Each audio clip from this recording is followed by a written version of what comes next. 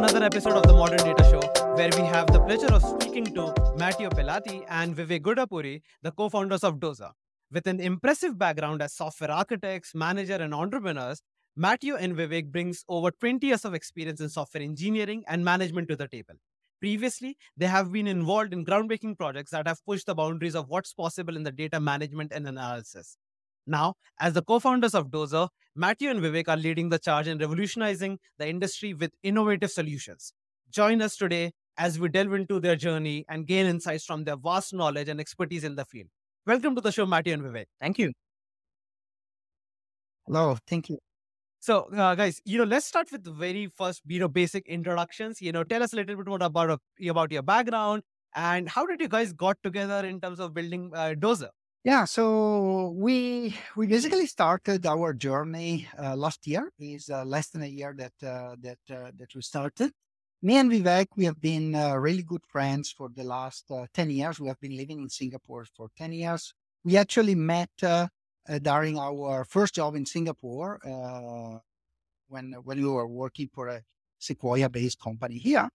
And we have been iterating over different ideas in these 10 years. And we were so convinced about Dozer that we decided to start something. A little bit about my background. I'm coming more from a mix of experiences between startups and financial services. Always in the data space. I've been in the early days part of the data robot, actually, which was quite successful. And after that, I moved to DBS Bank, where I basically built the data team there.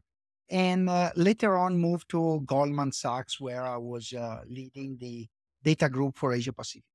And after these experiences, I saw a lot of opportunities in building something like Dozer.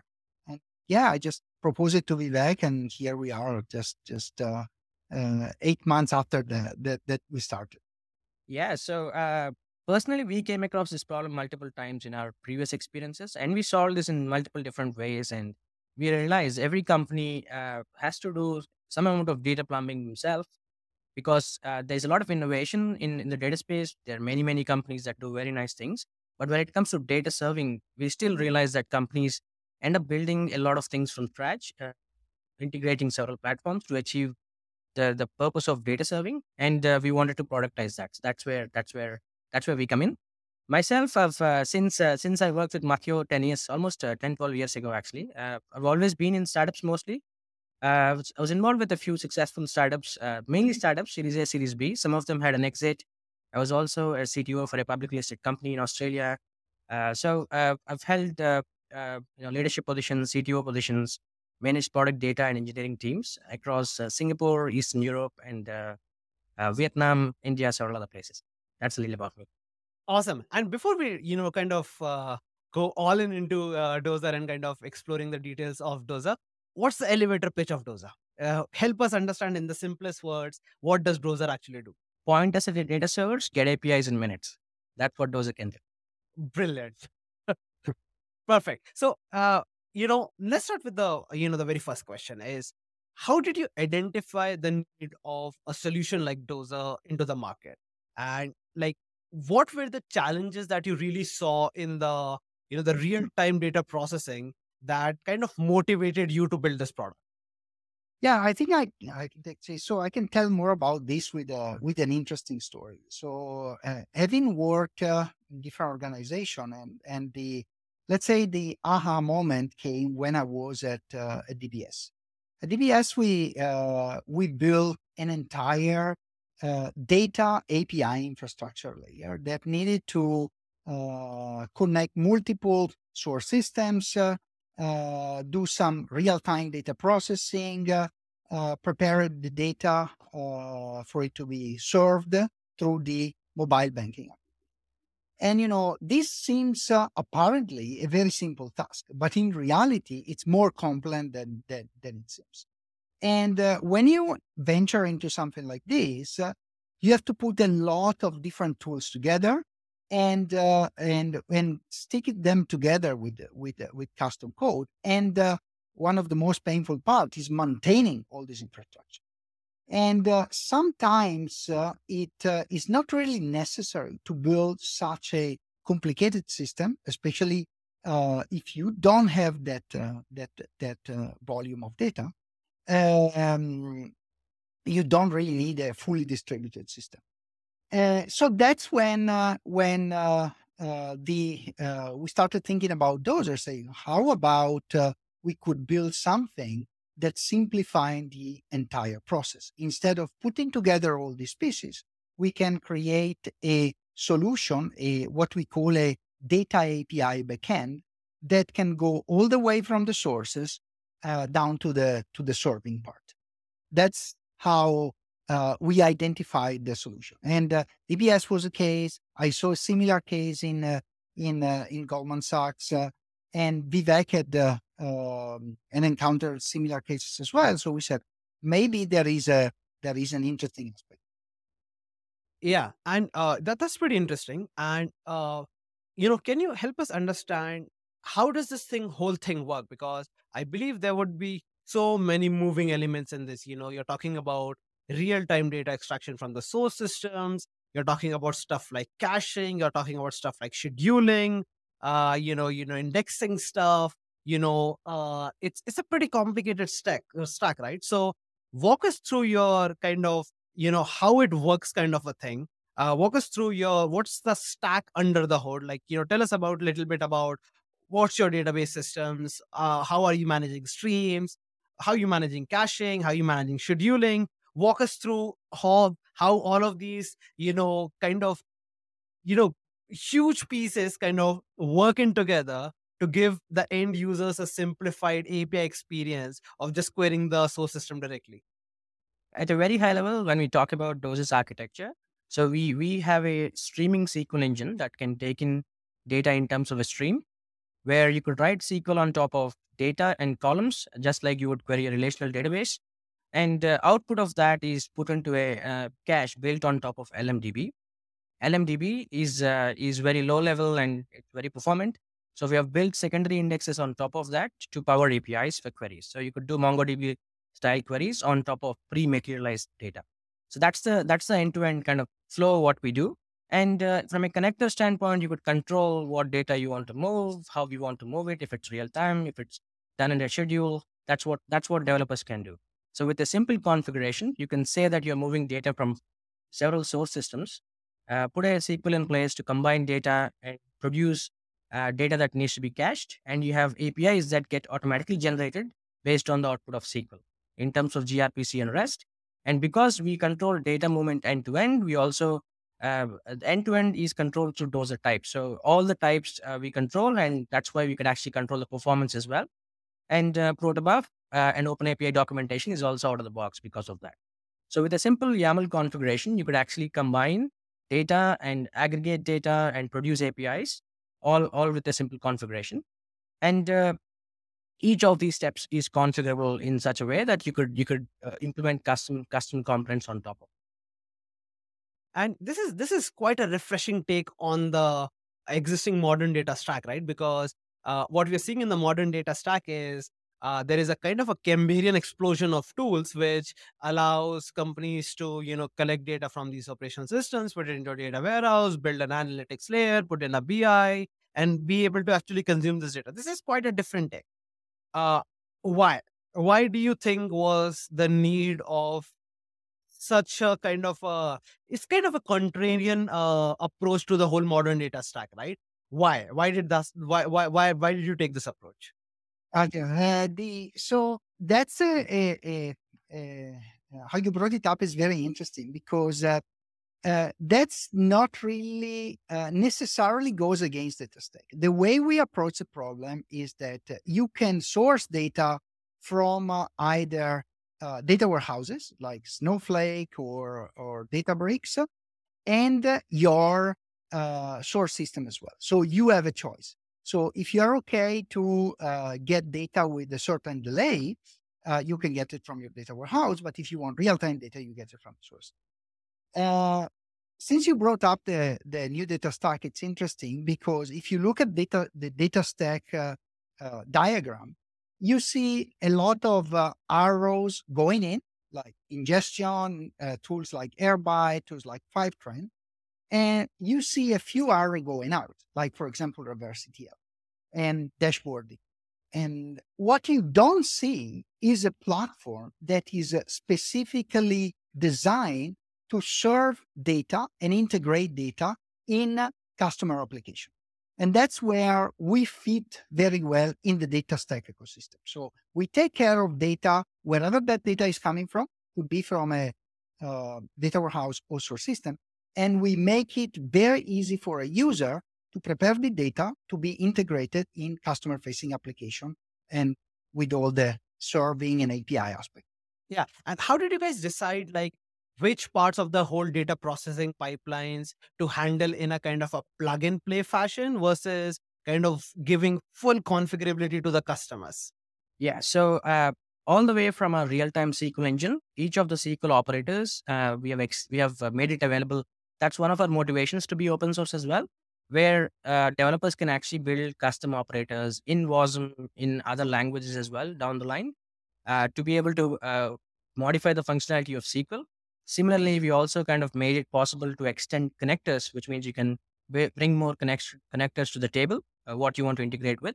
And on top of that, from an API functionality standpoint, soon we will have a middleware or functionality where you could actually customize the functionality of API behavior, right? So each of these steps is customizable. But if you want something which is already working in terms of what Dozer can provide, you could do that with a simple configuration. So that's the way we have. That's the main reason for our open source approach as well. As we know, we are taking on a big scope, and we would not be able to cover all the cases that users would want, and we made each of these steps customizable. Got it. And how do you ensure that the latency of the data queries and API responses are as minimum as possible? And let's just take an example. For example, let's say a customer have one of their operational systems, let's say Salesforce, where you have kind of a source of record for the CRM data, right? And what I believe and what I understood, what those would be able to help them is give them an API that allows them to directly integrate and query the Salesforce data from an API, versus them having to write an whole ETL to put it into all of this data into a data warehouse and then building an application layer on the top of that. How do you ensure the latency in this case? Is the data being fetched just in time with the query, or is there is a kind of a scheduling that goes under the hood that kind of syncs all the data into a kind of an intermediary place on the top of which the APIs are being served? How does that work? And what are some of the kind of optimizations that you have done on that part? Vivek, if you would like to take that. Sure. So what we do actually is based on your SQL query, we move all the data into a cache, and your queries directly hit the cache. And because it's coming out of an LMDB, the response times are really, really low, because this is where we pre-optimize the queries, pre-materialize the views, and move the data into a very fast read-only cache. So in theory, we actually take a copy of all the data in the form of the transformations you have put in place, and based on the SQL you have put in place, it becomes a full DAG processor in a way, like with multiple. So if we move data based on aggregations, you construct several nodes.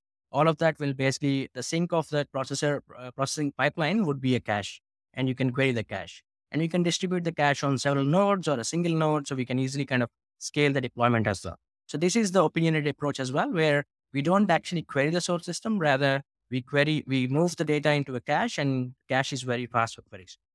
Understood. And I also happen to notice that Dozer is built on the Rust programming language.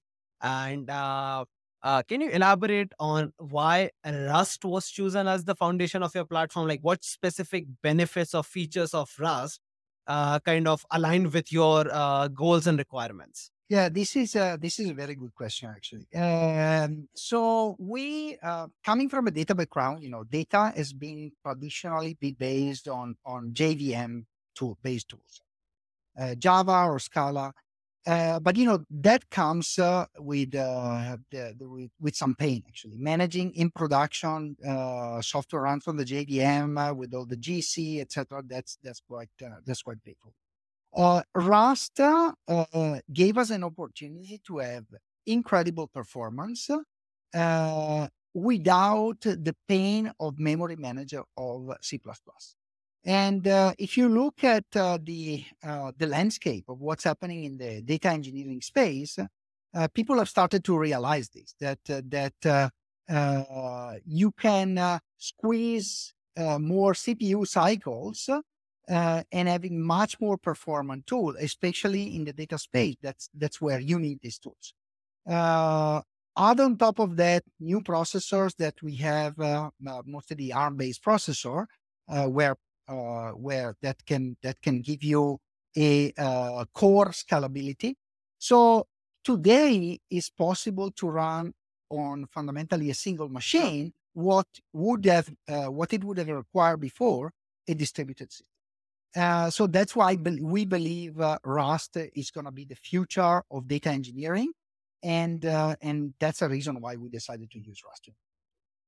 Right. And Matteo, a follow-up question is, um, since Dozer provides like a kind of a comprehensive solution that takes care of the whole data, movement, from the source systems and the whole transformation and the whole API generation, kind of everything in a single layer. Where do you think, like, for your customers, uh what would this mean for your customers, for existing people, let's say, who have separate tools like, maybe Airbyte or Fivetran for data ingestion, and then data warehouse, and then you have an analytics layer, maybe Elasticsearch, to be able to serve this data? What does it really mean for them? What would be your call to those people?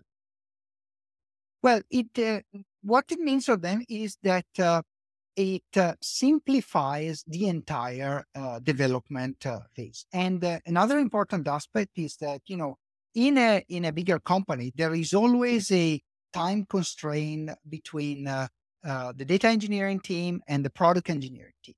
And when product engineering team requires some data insight, that should depend of the data engineering team to get them, and that's where sometimes problem come. With Dozer, we empower a single engineer to build what you need to be embedded in your customer facing application end to end. You can source your data from data warehouse or source system. You can do all the transformation you want, and automatically you get your API with all the menus. So we enable the single data engineer or even the single product engineer to own the entire cycle. That's very interesting, and I think that's very powerful. So, Vivek, tell us a little bit more about what were the biggest technical challenges that you and your team faced while building Dozer? Yeah, I mean, just to follow up on the previous point, right? I mean, we are talking about what would typically take an entire ETL tool, an entire Elasticsearch, entire streaming database. That's what Dozer solves end to end. So there are today verticals of products solving a problem very nicely, comprehensively. So we have chosen to build an end-to-end experience for developers where we solve a part of ETL, a part of streaming database, part of a caching layer, on top of that, a part of API orchestration. So we have dealt with some of the more difficult problems, and it has been a challenge to being developers. We also quickly gravitate towards the hardest problems rather than what solves the product problem. So it has been a very interesting journey so far. So we have consciously chosen the right problems to take on. While we have built an entire streaming SQL engine, we have dealt with some database problems here. And we have built secondary indexes and how data is to be cached and queried. So there are some query engine capabilities that we have built. And in terms of how data types have to move around, and we also care about query latency as well as data latency in terms of how fast the data moves. So we cared about performance, we cared about user experience. We had to solve some of the fundamental problems all the way from scratch. Without, Yeah, and just a follow up to that, Vivek. I saw in your TechCrunch article about saying that Dozer takes an opinionated approach, right? Tell us more about that. What do you mean by that opinionated approach? so just to kind of, I mean, this is kind of what we just discussed as well in a way. So today, for a company looking to build data APIs out of data coming out of, let's say, if you have several microservices to build APIs on top of that, you would create a intermediate layer where data gets combined and stored, and on top of that, you would use something else to build APIs. Typically, you would put a Kafka in place or a message queue in place, a Redis and Elasticsearch, several things come into play. So this easily talks about a few months of effort and maintenance. Every time you change schema on one end, you have to think about API versioning on another end. So there's several moving parts. So Dozer takes an opinionated approach of we want to simplify and unify all of this development, right? So a single developer with a single configuration now can say, I want to create a new version of API with a single command. You have two versions of API that are deployed in a blue-green cache way, and you can migrate data in a very, very easy fashion. So this is our opinionated approach. Yeah. Thanks for that. So, another follow-up question is regarding your licenses, right? So, Dozer is not currently not quite open source, but you guys plan to switch to a dual license soon. So, one is help us understand this license and tell us why did you choose this licensing model and the trade-offs that you considered for that. That's right.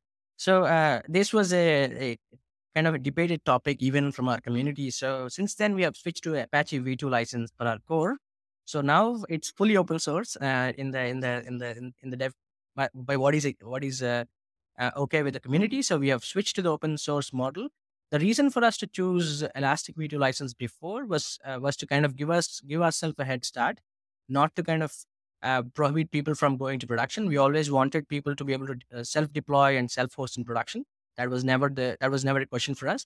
It was more to protect ourselves from the big boys to take our code and run a parallel service. So what is available today? The main core, Dozer core, is fully available in Apache V2. You can take that. You can work on top of that. You can deploy it yourself. All of that is possible.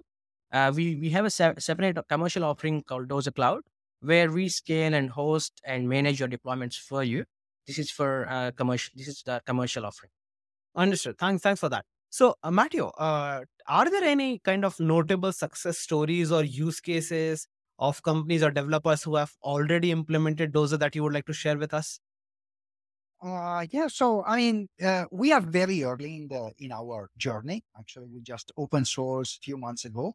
Nevertheless, the journey has been quite exciting. So in just a couple of months, we got to 1,000 stars on GitHub. We started getting a traction of developer using it. Now we are actually working together with some of our open source users, as well as talking about, let's say, more POC with enterprises. And this ranges from gaming company to telco to financial services. Actually, obviously, I cannot say names here because we are talking to them, but that's what we are working on actually, and we are happy about the progress that is how things are progressing. Amazing.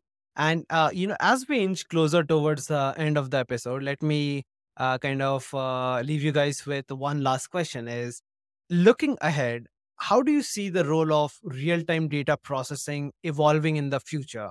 Like, what trends and developments do you anticipate that will impact the industry, and how are you guys positioned to adopt to these changes?